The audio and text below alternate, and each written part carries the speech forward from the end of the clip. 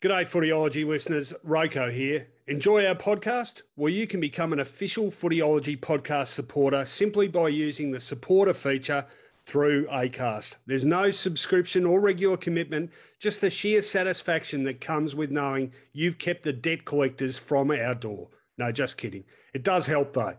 If you want to get started, you just need to follow the support this show link in the show description. Thanks again, and now let's get on with it.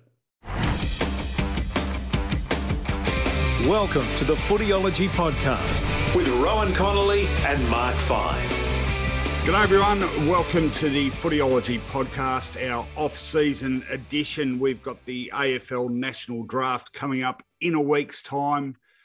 Still plenty of senior list machinations going on and some interesting twists and turns, which we're going to talk about in our news segment. Plenty more besides that, of course. Number 17 this week in our vinyl and video series, our favourite 20 movies and songs of all time. More great footy flashbacks. And, of course, the rant-off. As I say, very good morning to my co-host, Mark Fine. How you going, Finey? I'm going well. Bit of sport around. And, of course, we've got the draft coming up, so a little bit of hope there for a few clubs. Yeah, a couple of interesting things happened during the week, football-wise as well. So football never far away from the back page, is it? No, it's not. And I think the lesson out of the last few days is in AFL list terms, you can never be too careful. I'll tell you, though, one thing you don't have to be too careful with is when you trot off down Bridport Street, Albert Park, to the finest fast food establishment in Melbourne. You don't have to exercise any caution at all because you know you are going to get absolute quality. What would I be talking about there, Finey? Well, you would have trotted down to 144 Bridport Street, Albert Park, and you would have found yourself at the iconic Andrews Hamburgers. And, yeah, you can throw caution to the wind when it comes time to order. Why don't you grab yourself a burger with your favourite extra little bits and bobs? Are you an egg man, Rowan, in a burger? I'm actually allergic to egg, which I reckon I've told you now about a dozen times, but no egg on burgers for me. I should know, a dozen eggs. What a pity. But how about, I know you're not keen on the pineapple. Am I correct? I'm very anti-sweet things on savoury food, so no pineapple. Bacon? Love bacon. There we go. Why don't you grab yourself a double bacon, and you can get a double patty in the burger as well, of course. You can beef it up. Gee, that'd be a good burger.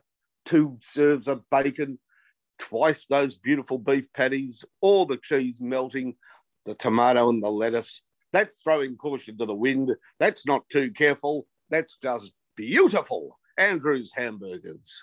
144 Bridport Street, Albert Park. That's some plug. I tell you what, I reckon they might give us double this week, given the quality of that sponsor's plug. All right, plenty to get through. Let's waste no more time. On Footyology Newsfeed. Well, we've got to start this week with a really interesting story vis-a-vis list management. If you're not across it, quite bizarre, really. Gold Coast needed to free up 3 spots on their senior list ahead of the national draft. Clubs have to have a minimum of 3 picks in the draft. And so the Suns, after discussing it with the players concerned, delisted Rory Thompson, Jez McLennan, and midfielder of the last 2 seasons, Hugh Greenwood, all on the understanding they would be redrafted. But that didn't account for the interest of his former associate at Adelaide Football Club, and now, of course, North Melbourne coach David Noble, who saw this and immediately got on the blower. And the upshot is that the Kangaroos swooped in and offered Hugh Greenwood a 2-year deal as opposed to the 1 year the Suns were prepared to offer him. And they are snapping him up as a delisted free agent. Gold Coast misses out on a player they wanted to keep, one who had played 32 out of 39 games over the last 2 seasons and been terrific for them. And bottom line here, absolute embarrassment for the Suns.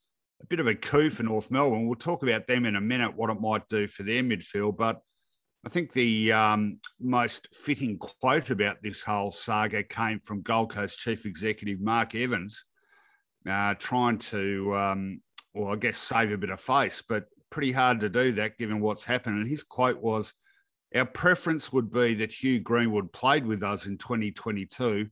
It's a slight deviation from that." Well, Mark, I'd say it's more than a slight deviation. You've lost him. It's a total deviation.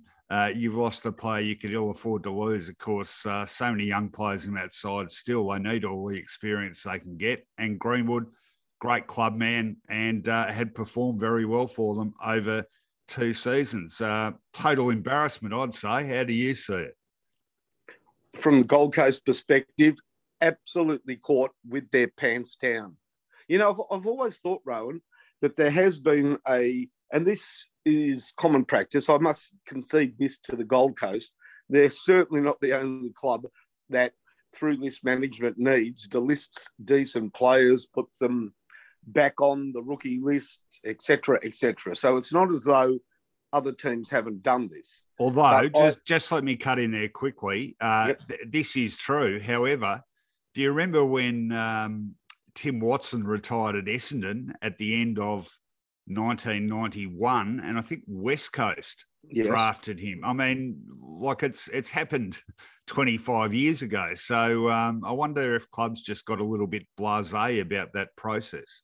Exactly. That would be what's happened, that they just, I guess, assumed that other clubs kept their sort of business to themselves and respected what for most clubs really is a bookkeeping entry, but it's not.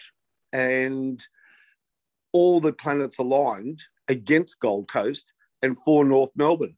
As you say, maybe a key element is David Noble's previous relationship with Hugh Greenwood and the fact that Hugh Greenwood, who will be 30 during the upcoming season, is one of those players that I guess Gold Coast felt that they could keep on a year-by-year contract, and all North Melbourne had to do was double the offer. And quite sensibly, Hugh Greenwood has headed down to Melbourne to play for the Kangaroos. Look, as you said, we'll discuss his value to North Melbourne and what Adelaide miss out on. But really, I think all clubs are going to have to be very careful in the future. When I heard that they were doing that bookkeeping entry, as I describe it, I immediately thought, gee, Hugh Greenwood's a pretty good player to be shuffling the deck chairs with. Now, I didn't expect him to go elsewhere. No, Michael Whiting wrote a good piece on this for the AFL website, and the player he threw up that they could have put on that list instead was Darcy McPherson, who only played 11 games last year, seen now as a bit of a fringe player. Gold Coast were happy to shop him around in the trade period. He didn't want to go though. But why wouldn't you put a player who, you know, you thought was more disposable than a senior midfielder? I don't understand it at all. Here. Well done, North Melbourne. And as you quite rightly point out, and the rest of the football world mouth agape, it's a considerable loss for the Gold Coast. We're talking about the player who tackles more than anybody else in the game, and that is a big tick in the box for North Melbourne, isn't it? Because they're a younger side, a developing side, but to have somebody that they know will make it hard for the opposition to move the ball is not only good for their midfield, but it sets a great example for that young team, doesn't it? It does, and they've got some great emerging young midfielders. Obviously, Luke Davies-Uniacke, one of them, Phillips, another one, Simkin now, a more senior member of that side. But, Ben Cunnington, when he's been injured, has left the Roos in a bit of a hole. I just think from that leadership perspective, but also the hard-bodied perspective too, he provides the perfect complement to that group of up-and-coming young mids. So well done, David Noble. Well done, North Melbourne. And again, we said this a bit, but for a side that won the wooden spoon, I think their prospects ahead of next season are pretty bright for a side that finished on bottom of the ladder. Couldn't agree more. And it's going to be a bit of a job for football commentators, isn't it? Because that midfield, as you say, contains some real talent, but two of the stars of that midfield are going to be Davis Uniacke and Horn Francis, and that's only two players, but four names. That's a very good point. Of course, Horn Francis, really exciting prospect. I saw him running around in a couple of Sandful finals during September, and boy, I was super impressed with what I saw. So pretty excited about him coming aboard too. One ray of light for the Suns in the last few days. At the same time, however, the long-term signing of Took Miller, who had an outstanding 2021. He has been signed to a long-term deal, 5 years, 25 now, so that will take him up to 30, which, of course, has lent itself to that overworked phrase, a son for life. I can't see him running around in the Gold Coast jumper when he's 64, but he will certainly be there, you'd think, for the rest of his AFL career. So at least they've managed to hang on to one finding. So a little bit of good news for the Suns in an otherwise pretty bleak few days. You bet. And they had to re-sign him long-term, didn't they? So they had a pretty difficult week. North Melbourne took Hugh Greenwood, but Took stayed at the Gold Coast Suns. All right. Well, more COVID capers. We seem to have them every week, but we probably should get used to it because, as people have been keen to remind us, we are living with this pandemic now. So there's always going to be people with it. And the latest casualty to COVID wasn't a player, actually, but Essendon Chief Executive Xavier Campbell, who has been diagnosed with COVID. He hasn't been at the club since last Wednesday, so a week ago today. They think everyone else is okay, but as a precautionary measure, other administrators in that club went and took tests and isolated until they were negative, but he's down with COVID. Another one, though, and again, ramifications on this for Gold Coast. Levi Casbolt, who I think the Suns were toying with the idea of picking up, he has exhibited some vaccine hesitancy as well. So it could be another possible list acquisition the Suns are hoping to make cast into doubt as well. The big news, though, Finey, of course, and we did talk about this last week, but we didn't think it would finish with this, that's for sure. That was Carlton key defender Liam Jones actually pulling the pin on his career and an estimated $500,000 salary next season because of his reluctance to be vaccinated. And boy, it surprised me. I reckon it probably surprised the Blues as well, and some major ramifications there for their defensive stocks next season. I just don't get it, Rowan. I simply do not get it. There is certainly no suggestion locally, internationally, that taking the vaccine has any serious long-term effects for individuals. Of course, we know that there has been some blood clotting issues, but we're talking about 1 in millions. So the risk is incredibly minor.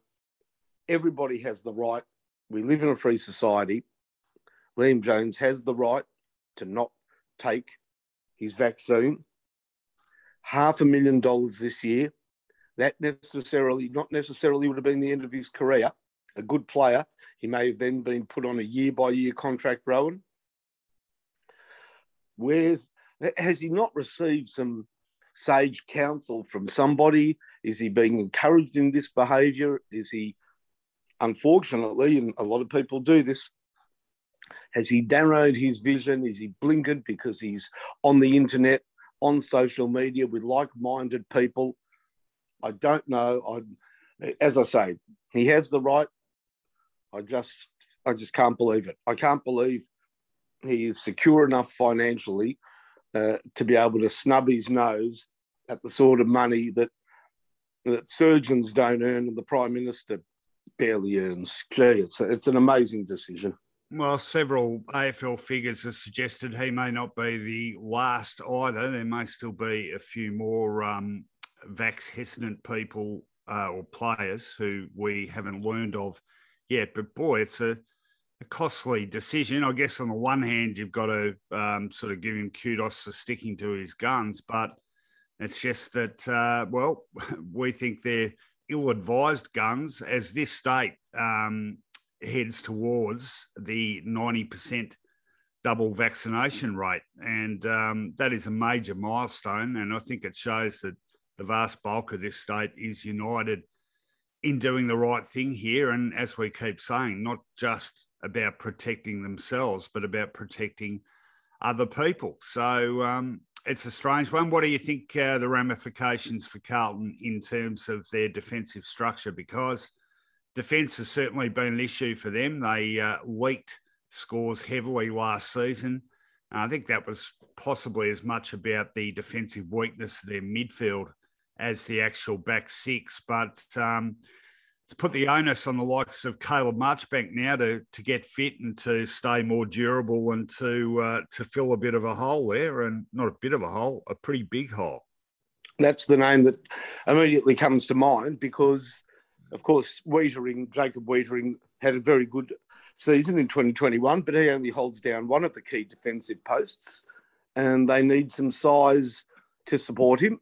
Liam Jones has been a very good aerialist in his time at Carlton. Of course, an amazing career at the Bulldogs, sort of scorned as a forward, really on his last chance when moved back at Carlton, has become a fixture ever since.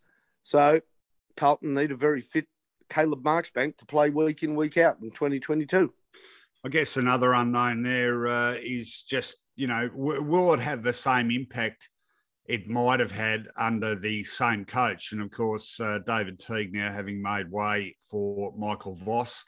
Who knows, perhaps Vossi's sort of thinking about a game style which would put less onus on that defence to hold up. Who knows? Or maybe if he's pondering what sort of game style to pursue, that, whatever one that is, and it's a good one if you can get it, that doesn't put too much pressure on the defence, that might be one he thinks about now. But yeah, bad news for the Blues and for Blues fans, of course, because, as you say, he'd been a real surprise revelation as a key defender and a big tick for the Blues in terms of their recruiting in what, in many other ways, has been a pretty bleak period.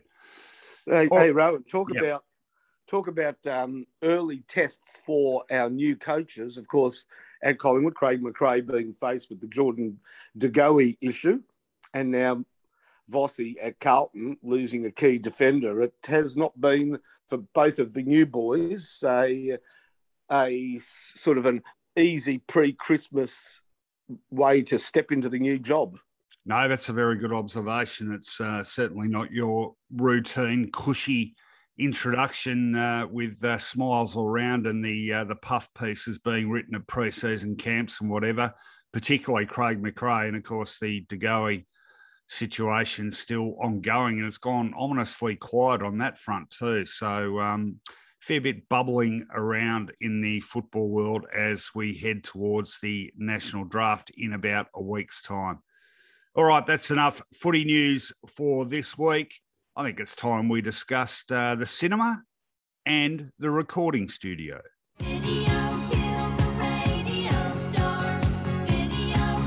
Vinyl and video. Pressing rewind on our favourite music, movies and TV. Rightio, vinyl and video time as Finey and I count down our favourite 20 movies and songs of all time. We've done numbers 20, 19, 18. What will be revealed with number 17? Well, perhaps not surprisingly, I've gone for a bit of punk. And I've gone with one of my very favourite bands and a real cult band for music aficionados. That band is from Minneapolis, Husker Du. American punk trio who, well, they could have been massive. They were certainly pretty big for a couple of years there, often bracketed with REM in the mid-'80s. But an amazing career. Husker Du started off as a real thrashy punk band with songs barely over 2 minutes, ended up about 8-9 albums later as a very smooth, almost poppy sounding three-piece band. Actually sounded quite like REM at the end too. Remarkable journey, but boy, they were prolific from the years of, I think, 1981 through to 1987, releasing a couple of EPs and, yeah, pretty sure 8 albums. 1 year, I think they released 2 albums and an EP. So certainly recorded a lot. I love most of what they do. Very Bob Mould, the frontman, one or two singer-songwriters, Grant Hart, the drummer, the other. A very buzzy sort of guitar sound Bob Mould had, lots of fuzz in their mix, and a real shuffling sort of drum sound, but real energy in everything they did. So I've picked this track from their debut album called Everything Falls Apart. The title track off that, and like I said, this one goes for barely 2 minutes, so this little grab is about a quarter of it, but it will certainly give you a taste of some very early Husker Du. If I listened to the things that you said, everything would fall apart. If I did all the things that you knew, everything could fall apart. Let's not listen to the things that they said, everything can fall apart. Let's think about our actions, what we do, and everything will fall apart. I got nothing to do, you got nothing to say. Everything is so fucked up, I guess it's natural I play. Everything falls apart. Everything falls apart. Well, you know what, Rowan? I listened to the song, and I'm not saying this in any way to be derogatory. It's got that sort of garage band punk sound to it, which I really liked, by the way. I was interested for you to say that it was early Husker Du. And was that a particularly well-known single of theirs? I don't think it was. No, they'd actually done a live record prior to this. This is their first studio recording. They became a bit better known with their follow-up EP to this, which was called Metal Circus, and then released Zen Arcade, a double album in 1984, and that was the one which really broke them. But yeah, no, you're spot on about that garagey sound, and that's one of the reasons I like it. It's just so noisy and energetic. Always the unfortunate thing with Husker Du, they were with SST Records, who famously they had some massive bands, but not always production at a premium. And so much of Husker Du stuff I listen to, and I think, boy, I'd love someone to re-record this and just, bring out the bass and the drums a bit stronger, and pull back on the treble a bit and whatever. But you can still hear what great ear for a song I think Bob Mould had, because Bob Mould wrote this one. Grant Hart would write half, Bob Mould would write half.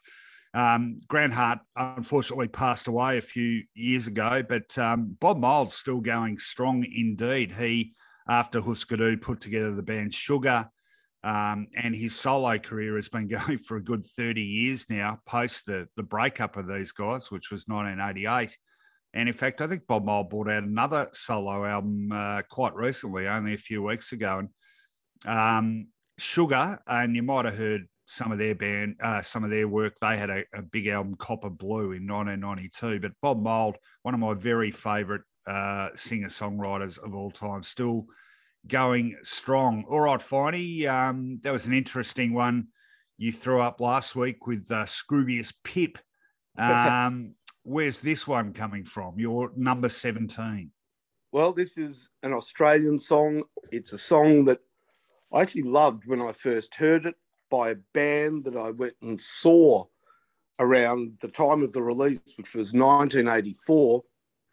And I think it gave a message at the time that was important, and for some people, very stark. I speak of the Indigenous band Coloured Stone out of Ceduna in South Australia. They were all family members. Lead singer Bunna Laurie with their best known piece, and I think a pretty well-known number, Black Boy. Now, as I say, we've come a long way since 1984 and have got a long way to go when it comes to the treatment of Aboriginal people and the understanding of where we, non-Aboriginals, sit in the timeline of Australian history with Aboriginal people. But this song gives a very, very simple message, and I don't need to give it.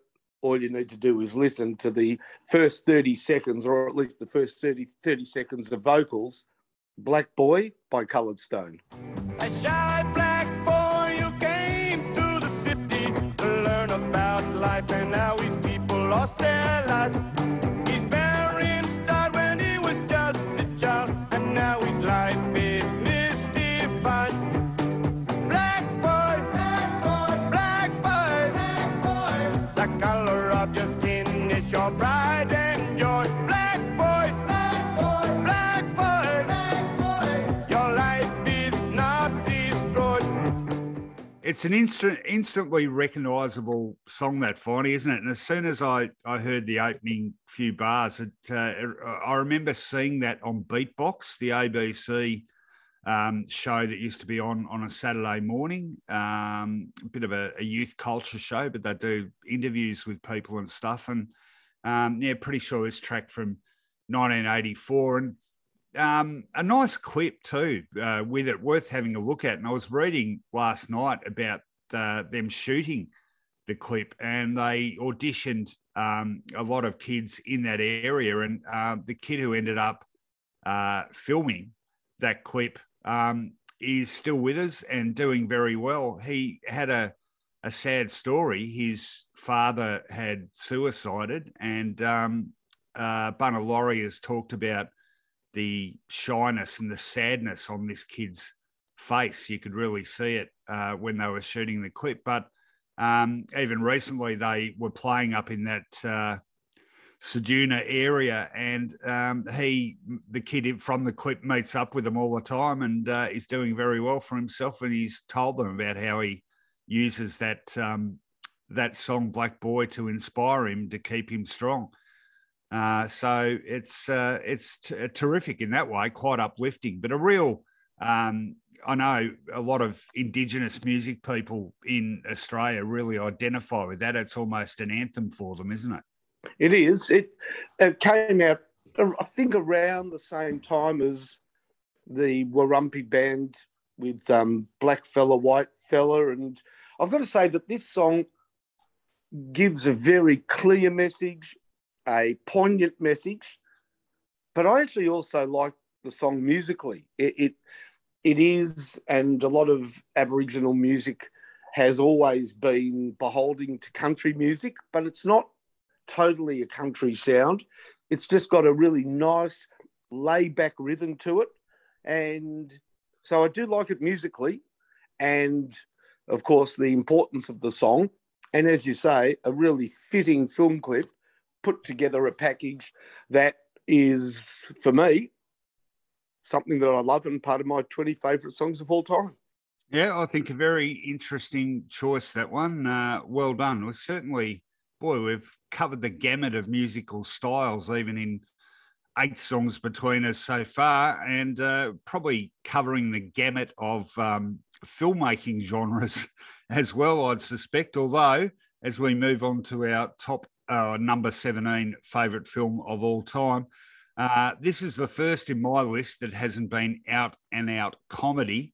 Not that it isn't a funny movie, but I love this movie. And look, people might not know it that well, although it was actually nominated for Best Picture in the 1979 Academy Awards. So it was a bigger concern that I perhaps remembered. But I remember seeing this when it came out and absolutely loved it, and I've watched it several times since. It is called Breaking Away, and it's about a group of 4 young guys living in Bloomington, Indiana, And one of them absolutely obsessed with cycling, and his heroes are the Italian cycling team, and to the point where he begins to speak Italian at home and out in the streets, and his mum and dad, who are great actors, cast beautifully, and that is Barbara Barry plays his mum, curly blonde hair. As soon as you see her, you'd recognise her from other stuff. His dad is played by Paul Dooley. His dad is rather bemused by his predilection for all things Italian and cycling. His mum is a lot more simpatico, I should say. Is that Spanish? Might be Italian. No, that's very good. Okay. That's Italian. Yeah, right off the top of my head, that. Anyway, he is the main character, played by Dennis Christopher, plays Dave Stoller, the main character. His mates include Dennis Quaid. This must have been one of his earliest roles as Mike. Daniel Stern, who you would have seen a lot of. He plays Cyril, the slightly goofy one. And Jackie Earl Haley, who plays the little guy, Moocher. And the main thing about this, apart from the stuff about cycling, is, I guess, it's a bit of a class thing, because these are 4 town kids, and they are living where the University of Indiana is. And there's a bit of a battle that goes on between the people at college and the locals, the kids of the locals, who are derisively referred to as cutters, as in stone cutters. And there's that's sort of the key industry in the town. And there's a bit of a, I guess, inferiority complex on these kids. But anyway, Dave Stoller embraces the cycling. There's a bit of a love interest there with one of the girls who goes to college, and a bit of a joust with her college residing boyfriend. So there's a love story there. It ends up with Dave and his mates forming their own cycling team to compete against the college cycling team. So it's got that big, sporting climate. I just sort of Rodney Dangerfield back to school. It's sort of that sort of thing. But it's just a really charming movie. And I found finding a lot of American movies, and I love Hollywood, I love American movies, but they don't tend to do a lot of these sort of slice of life, I guess, social commentaries, but done with this sort of realism. I find a lot of American movie characters are always a bit overblown and a bit hard to believe. Everyone in this is just so sort of natural, and they're really fully rounded characters. And I think that's a sort of a genre you tend to associate more with British cinema. But check it out. There's a trailer on YouTube. I think the movie's readily available on streaming, or you can, I think, hire it on YouTube. But absolutely always been one of my favourite movies. Not on a grand scale. It certainly wouldn't have cost a heap to make, but really good script, really likeable people, and a great story. I really enjoy this film, Breaking Away. I'm presuming you haven't seen it, Finey. Incorrect. I reckon. Oh, you have? I reckon I saw it 2 or 3 times, because I had a couple of really close friends who really loved that movie. And I remember my thought of it at the time was that it actually contained nobody that I knew. So it was an American movie, but sort of off mainstream, yet it did hit all the right notes. Now, I'm not sure whether I would watch it now and be as enamoured. It had a love interest, the girl, I think, Catherine, in it. Yep. So what I do recall in the movie was it had that sort of right blend for me at the time of humour, a bit of pathos, a bit of romance with a sporting setting. Now, I don't know now, because I know that I don't want to ruin it for people and be a spoiler, but it does all culminate in the sort of finish that is the type of thing that South Park might have been making fun of in that episode with Stan Marsh and the skiing episode. Aspen. Yeah. Aspen. That's great. It's one of my favourite episodes, that one. Stan Dash. Yes. So it is open for a little bit of parody, but there is a great ending to this movie that I remember. And I hope I get this right, Rowan. You'll correct me. Because one of the real fun things about this movie was the immersion into Italian culture. And does the movie not end with him watching the Tour de France and starting a whole new journey with French culture? Yeah, it's a pretty decent punchline, that, isn't it? But look, a great little movie. Although, like I said, I mean, nominated for Oscars, and it did okay. So perhaps it's certainly a little movie by the standards of some of today's huge studio offerings. Anyway, very, very likable film indeed. Breaking away from 1979. All right, Finey, what is your number 17 favourite movie ever? Oh, boy. Now, this movie really gripped me. One of those movies. Now, I've got to tell you, when I love a movie, certainly back in my early 20s, I'd go around quoting it and almost immerse myself so deeply in the movie I became one of the characters. And that was the case with the 1986 David Lynch movie Blue Velvet. Don't know whether you've seen it, Rowan, or saw it back in the day. I have seen it, and you know what? I've got to say right off the top of my head, this is exactly the sort of movie I would expect you to love.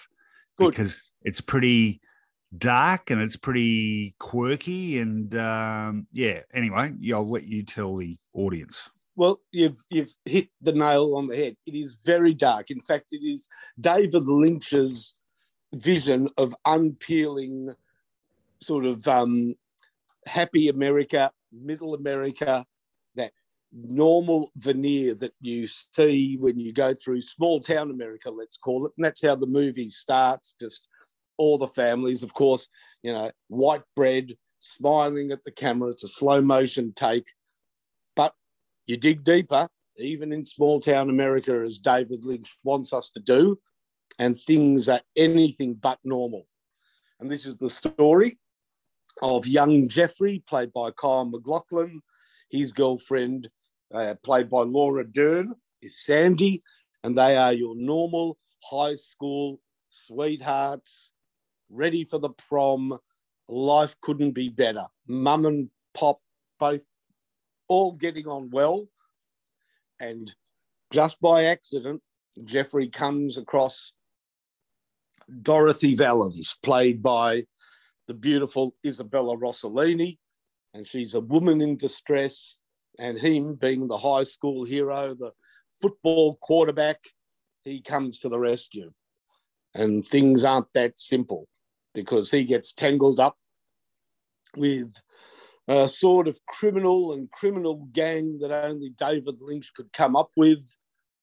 And it's played the main villain, one of moviedom's famous villains, Frank Booth, played by Dennis Hopper. I'm not going to go into the details of the movie if you haven't seen it, but it is disturbing. It's sort of, at times, so disturbing, it's humorous. It's one heck of a movie. If people know David Lynch, and he's very dark at times, but also humorous in a very dark way, movies. I don't know. Well, here are some of his famous movies: Mulholland Drive, Eraserhead, and then of a completely different genre, Elephant Man. That is very different to these sort of movies, but he's a great director. And as you said, Rowan, it probably is in my wheelhouse because it is quirky, it's dark, it's memorable. And long after this movie, I'd seen this movie, I was walking around impersonating Frank Booth, and people might have thought I was strange, but I tell you what, it sticks with me to this very day. Well, I've got to say, it's one of those movies that's sort of, I don't know, it's paled on me as time's gone on. I've got a bit of a thing these days about, I don't know, self-conscious quirkishness. And I think David Lynch is guilty of that in a few of his films. It's a bit like how I feel about Quentin Tarantino. The other thing about this film is it's so nasty. There's sort of like, there's no, and I appreciate that not everything's sweetness and light, but there's sort of like, what's the point of it other than some sort of gratuitous weirdness and a bit of, sexual violence. And I know that's a bit of a feeling among some critics I've spoken to about this film, but it is very well done. I defend it as, you can look at that as, is this just nastiness and violence for nastiness and violence sake? Is it just meant to be confronting? But again, this and the intent in this movie, I think, is to peel back the veneer of small town America, and it's sort of lends itself to the notion that everybody has some skeletons in their closet, that what we know of each other, what I know of you, what you know of me, what people know of each other, Rowan, is only the surface. And beneath it, there lies, with all of us, a private world that is not as presented. So I guess that is the deeper meaning of that movie. Well, it certainly peels back the layers to reveal some genuine ugliness. Yeah, look, I don't mind it. It's just interesting. You view films differently as you move through different age groups, I suppose. But it's certainly a very popular film and worth checking out. So there you go, an interesting discussion on both our songs and movies this week. Next week, we will keep going to number 16. We're still on the nostalgia trail, though, and this time it's involving the footy.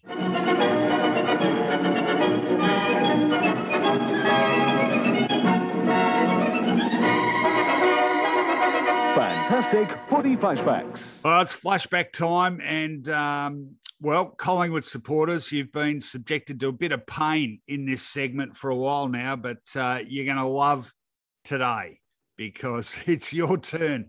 And this was totally coincidental. We didn't put heads together on this, but some good results for Magpie fans in footy flashbacks today. To kick us off, Finey, I'm going back to 2009, and it is the knockout semi-final at the MCG between Collingwood and Adelaide, a titanic struggle which veered this way and that, got down to the last couple of minutes. The Magpies, 5 points up. Who would prevail?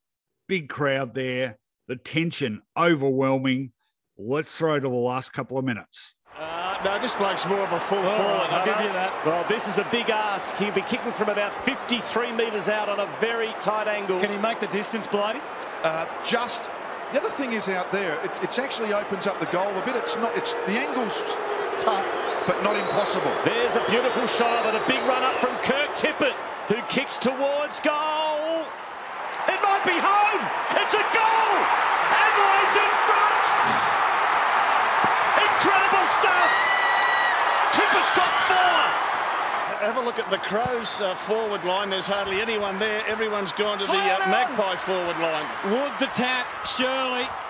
Handcuffed, they'll be happy with that, Adelaide. No problem. Can they hold on now? We couldn't get a draw here, could we? A point down the other end, Stephen? Well, then we go to extra time. Just what Mark Thompson would love. 29 minutes gone. Play on. Tuvey with the tap. Someone's got to get it clear for Collingwood. Will there be a third man up for the Pies? And the other thing is the umpires aren't bouncing it high at the moment. Ray Chamberlain does his best. Maxwell the skipper. They're going to have a shot at it. It's a high free kick to Collingwood. Back this way. Held. Jack Anthony. The best kick in the Collingwood team. One of the best kicks in the comp. There is Ben. Time back on. 5 corridor, please.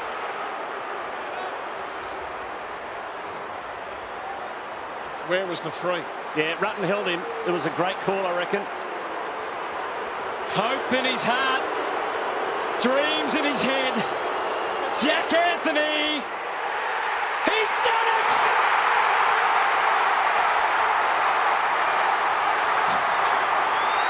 Forget all those goals he's ever kicked before. He'd trade them all for that one. What a game of twists and turns. Is there one left? The clearance to Vince. No, it's not. Yes, he gets a kick, but it's an ineffective one. Huge numbers around the ball. Taken by Dangerfield. Handball smothered. Goodwin against O'Brien. O'Brien lost his footing. Picked up by Dangerfield. There's the save! Collingwood are through to the preliminary final in the most sensational of fashions, and heartbreak for the Adelaide Crows. What a game of football! Wow, I mean, boy, what a finish to that game, Rowan. It looked as though Adelaide had done enough with that Kurt Tippett goal and then that controversial finish. But it was a wonderful pressure kick by John Anthony, and I guess Adelaide had a fair reason to be upset with the result. Well, not in my book, really. I mean, it's the free kick was there, and that's the interesting thing in the commentary. You'll hear Robert Walls say, "Where was the free kick?" But Steve Quartermain, I think it was, spotted it, and there was a subsequent replay from side on. And whilst Andy Otten had come across the front to take a lovely mark, in the background, Ben Rutten, now Essendon coach, but then All-Australian fullback, had Anthony held by one arm. I mean, Anthony couldn't go for the ball because Ben Rutten was holding him by the arm. So the free kick was absolutely there, and the replays confirmed that. Not always picked up, but I reckon if they're there, you've got to pay them. So really, Ben Rutten only had himself to blame for that one. Absolute clutch kick, of course, from Anthony, and went through, and pandemonium ensued. And, of course, all a moot point in the end because the Pies got cleaned up by the Cats in the preliminary final the following week. Perhaps the Crows might have done better, who knows? But the Pies were a side on the rise, as they would prove the next year. This is not all, though, Finey. It wasn't just about this finish, because interesting sequel to this, some emotion-charged crowd scenes shot outside the ground after the game by various news crews. And one of these has become a very popular meme, if you like, over the years, a very disgruntled and quite emotional Adelaide supporter asked by a news crew about his reaction to that free kick and the Crows pipped at the final post. And let's hear what he had to say. Absolutely, the Crows were robbed. Right in front of me. Right in front of me. Boy, talk about tearful and emotional, or I've got to say, that is your classic. And I don't think we had the term meme back in 2009, but that's your classic meme, Rowan. It's one of my favourite lines, Finey. In fact, one I recreated for the age whilst I was doing some video. In fact, every time I hear it, I've got to do my own version. Okay, you ready? Here we go. The Crows were robbed right in front of me. Right in front of me. That's spot on. I like the emphasis in front of me. It's beautiful. I wonder where that man is now. Perhaps we can track him down. All right, that is my flashback. But your one involves the Pies prevailing narrowly as well. Tell us about it. This was a ripping game of football early in season 2016. Of course, we had not gone on the magnificent run of premierships and dominance that Richmond enjoyed from 2017 onwards, but this one was an absolute classic. We picked the game up. There's about a minute or so to go, and the Pies are down. Let's see exactly who are the heroes in black and white. McCaffer, no time to waste, gave it to Sinclair to Adams, he's confronted, kicks it inside the forward 50, holding down the ground, how will they call it? The dangerous Fasolo is getting the free kick against Grants. He's kicked 5.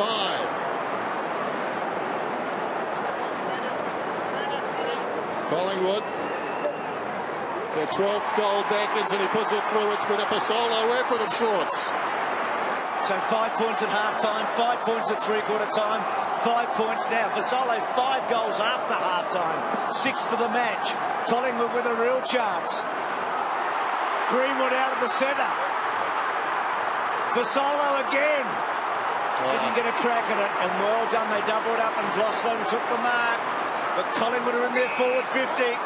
McIntosh in the back pocket. Wonderful judgment by Vloslow. Didn't get ruffled. Eyes only for the football, and judged it onto his chest.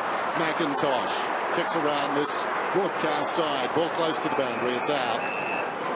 Just under 73,000. The big fellas lock up. Hampson knocks it down. Koch in a hurried kick. It opens things up for the Magpies. Ramsey to a left footer alongside, so Williams can go for distance. Dangerous high ball. They're queuing up down there. Cloak got a hand to it. Hooley got a hand pass out. Cochin, slick hands away. Ellis's hand pass. Miles a chance. Gives it to a man under the pump. Brandon Ellis bounces awkwardly for Williams. Ellis dives in, and they tie it up.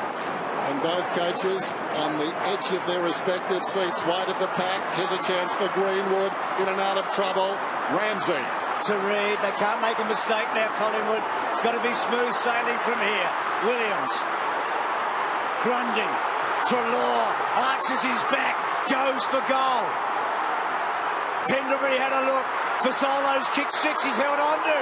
No free kick. Lost on away. Is that deliberate? It is. One last roll of the dice. He can run around. Remember, he's got 10 metres, Bruce. He can run around a fair way. Sets it up. One mark. Hasn't happened. Still a chance. Is it a goal? It is. The Pies are in front. Was it Grundy? It's Grundy. It is unbelievable. Drops a sitter earlier tonight and may have delivered the winning blow.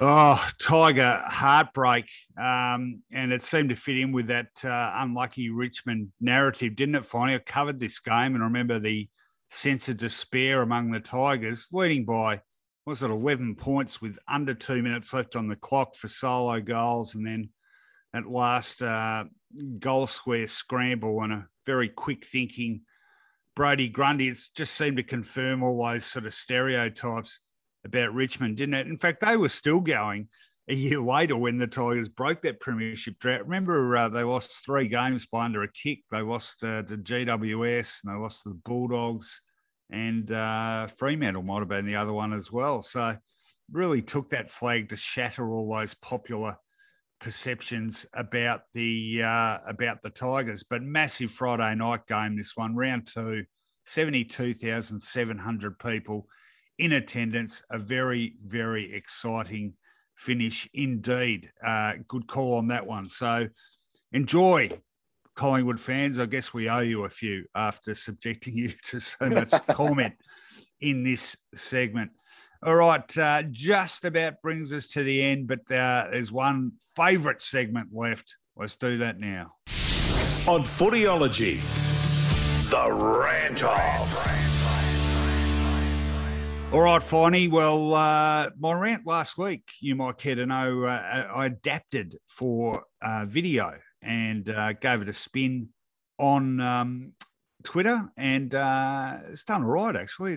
Seems to have struck a bit of a chord there. I don't know if people remember that. They won't always be political, don't worry. But I am on a hobby horse again this week, Finey, and it's about people constantly ripping in to the government broadcaster. I've had enough of it, so I've penned a few thoughts, and I'd like you to count me in. 3, 2, 1. I'm pissed off with Conservatives' indecent obsession with the ABC, Finey. We know culture wars historically have been the go-to for a large proportion of Liberal Party politicians in this country, but the determination of so many pollies to stick it to the national broadcaster has always been more of the creepy stalker variety. If only the ABC chair Ida Buttrose could take out an intervention order. She sounded like she wanted to the other day when having a sizable crack at the latest Senate inquiry into the ABC's complaints handling process initiated by a Liberal backbencher. Just another in a long line of Liberals whose rationale is always, it's not fair, they're not saying what I want them to. Buttrose, of course, is just another in a long line of Liberal-appointed ABC chairs picked to bring this supposedly rogue body into line, but whom inevitably end up defending the organisation from attacks by its government masters. You'd think that would tell you something about how well and how fairly the ABC does its job.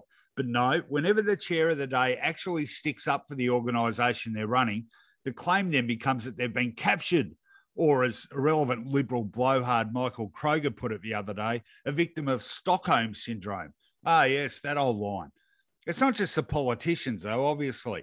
Competing media have been wetting their pants about the ABC and its supposed bias since Mr. Squiggle's pencil nose apparently bent ever so slightly to the left back in the 1960s. But the paranoia has always flown in the face of just about every poll ever conducted about public trust in media. The ABC, time after time, a runaway number one with the Australian people. Maybe the pollsters are all part of some sinister commie plot as well. We know this is what Andrew Bolt thinks because that's one of about 3 recurring narratives in his daily vomit of bile. The others, of course, climate change denialism and running protection for, well, let's say clergymen of dubious moral repute. He's far from the only one, obviously. Check out Sky News if you can stomach it. It's a cavalcade of anti-ABC rhetoric. Even more obsessed with the ABC than Bolt is Chris Kenny. Yeah, that bloke who sued the ABC about a joke involving him and a canine. But all those wacky funsters on Sky News are obsessed. Rowan Dean, Prue McAfternoon Tipple, that Caleb kid with the stuck-on beard who dresses up like an adult, and Daisy Cousins, the one who looks like she's running the local saloon bar in Blazing Saddles. No surprise, really, when 70% of this country's media is run by Rupert Murdoch, who's made it a life mission to take down the national broadcaster. And as if the Nine Network, which now runs 2 major metropolitan newspapers, 7 West Media, or Network 10, are going to cut the ABC any slack. Which means when it comes to defending the interests of the ABC, that leaves, well, the ABC. And so fearful if they become a further government attacks, they're not bad at a bit of self-flagellation either. What I love most about this tired old hobby horse, though, is the sorts of people who ritually complain about leftist bias never actually seem to watch it. They clearly have missed the sizable roll call of conservative voices who consistently get a run on shows like Q&A, The Drum and Insiders. As for current affairs, well, it's no contest, really. The likes of Four Corners routinely breaking big stories, pursuing in-depth investigations and winning major awards for doing so, whilst their commercial equivalents are shaming shonky tradesmen or doing exclusives on the latest magic weight loss pill. Let's call a spade a shovel, Finey. This has never been about bias. It's been about a group of overly entitled sooks who crack the sads if any form of media dares contradict their worldview, even when the vast bulk of that media is happily towing the party line. It's like a 2-year-old throwing a tantrum because it's nap time and he's not allowed to watch The Wiggles, ironically another ABC production. Maybe the gang who brought you a hot potato and big red car could write another ode to this sad little exercise. I'd simply call it grow up. Yeah, good work, Ro. Good work. And when you look at the quality of current affairs reporting in this country, boy, is there a dearth of it on commercial TV, isn't there? Yes, fair to say. All right, that was pretty heavy, so we need you to lighten the tone a bit. I'm ready to count you in. 3, 2, 1, rant. Well, this actually is a rant that I was going to do about 4 weeks ago. It got lost somewhere in the ether, but I've pulled it out. So it's a rewind. What nung out there honestly believes that this Australian team heading into the upcoming T20 World Cups has a snowball's chance in hell of winning? I mean, have a look at it. What is it? The resurrection of the Test team from 3 years ago? Don't they know that it's a different brand of cricket? Aaron Finch has been injured. So if he regains full form, maybe we can get him back into the nick he was prior to getting injured. What's that, a run of zeros and ones and zeros? I don't think it's great having a captain who scores in binary code. Dave Warner and his fellow miscreant, Steve Smith, are back in the team. Are they T20 players? Who knows? If they behave, if they have their thinking caps on right, maybe they can make a contribution. But their latest efforts haven't been much to pin your hat on. And how about our number 3? The Jesus Christ of Australian cricket. Dead and resurrected, not once, not twice, but thrice, Mitch Marsh. Is he batsman? Is he bowler? Is he capable? The answer is no. And talking about resurrections, how about Matthew Wade as keeper? I thought he was yesterday's news and fish and chip wrappers about 2 seasons ago. Where did he regain his form? It wasn't in the IPL. It was barely in the Big Bash. Did I miss out the Canadian T20 Premier League? I don't know. I don't know why he's in the team. And as for our fast bowling stocks, they seem to operate okay in test matches, but Mitchell Starc better get a good brand of 50-plus sunscreen for the top of his mouth, because in T20, he seems to be gawking back over his head for the sixes that pile off his bowling. Zampa, a decent leg spinner, should do okay, but our all-rounder Stoinis, less so. His bowling tends to get the whack, and his best batting is up the top of the order. So I don't know what on earth he thinks he's going to be doing in the middle order. I've just watched the last of our lead-up practice matches. It was supposed to be a T20 game against India, but it was more a T13 game. So quickly did they run down our meagre total. Now, I know all the bookmakers will be conservative and have the Australians as second or third favourite because past history says we do well, but they are cowards. We recently lost a T20 series against Bangladesh where we couldn't win a game. So if they're outsiders, we should be further outside than them. This Australian T20 team coming into the current World Cup, what are their chances? Zil, nada, no hope whatsoever. Overrated, yesterday's news. And I'll lay my reputation on it. That's a good rant, Finey. Hate to break it to you. Actually, I admire your self-deprecation there and spending 3 minutes mounting an argument for something that has already been shown to be erroneous and thus your own, stupidity. Not stupidity, but yes, interesting. They certainly turned it around, didn't they? No, what I'm trying to point out is what a great victory it was. Because everything I said was true. Finch had been injured and was in no great form beforehand. It wasn't really a T20 team. They'd gone back to sort of remnants of their old test team and one-day team. It just made it an amazing T20 victory. So I dipped my lids to them. I didn't think that was the right team to get the job done. Either did everybody else after they got pants by England in the second of the round-robin games, but that was a brilliant effort by the Australians. Brilliant. I don't know, I've got a theory about T20. I just reckon it's easier to turn around form in that because there's so much chance about that format of the game. One attempted slog comes off, the next one sees you bowled. I mean, it's I don't know. I'm sort of gone off T20 a bit, but not trying to downplay the magnitude of the achievement by the Aussies. It was a good win indeed. Do you reckon, I don't know, did it get the sort of coverage or level of interest in this country you might have thought, Finey?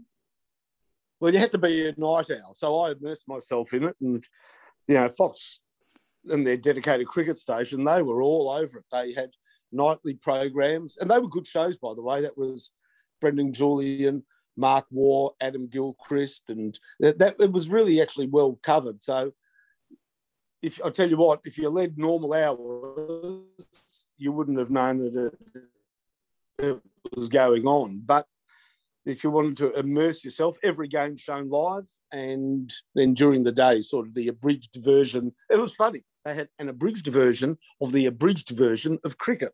That certainly condensed it down into sixes and wickets. Well, they've got to fill a lot of content, do Fox Sports. All right, that brings us to the end of the show. I'll tell you what, I've worked up a bit of an appetite pumping this one out. So I think I might be heading off to a certain establishment in Albert Park, Finey. Do you know where I'm headed? You will. I don't know. Now, I know you don't need to put your sat nav on it, but if people don't know where 144 Bridport Street, Albert Park is, most cars will take you there nowadays. Just log it in, 144 Bridport Street, Albert Park, Andrew's Hamburgers, and you'll be giving your sat nav a kiss because you will have enjoyed the best burger, well, I'm going to say it, you've ever had. Hear, hear. I can only endorse those sentiments. Thanks for listening. Again, everyone, like I said, the national draft coming up next week.